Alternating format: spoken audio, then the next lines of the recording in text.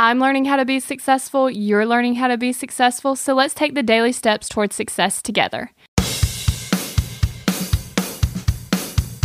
This week, we're talking about how to get more energy. But before we do that, this episode, I would like to talk about how not to get energy. You do not want to get energy by energy drinks. See, what happens is whenever you give your body an energy drink, you get a little short boost of energy. And then your body's like, oh, wait, I don't have to make energy anymore because I can get it from this nice little can. So that's why you have to keep drinking energy drinks if you want to have any energy. But you want your body to naturally produce the energy. You don't want to be dependent on this can. But don't worry, I've learned how to give myself energy the natural, healthy ways, and I'm going to share them with you all this week. So make sure you tune in every single day so that you can get more energetic and use that energy to crush your goals.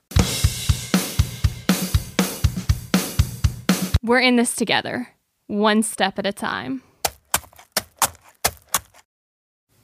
Have you found yourself Googling, how do I stop procrastinating?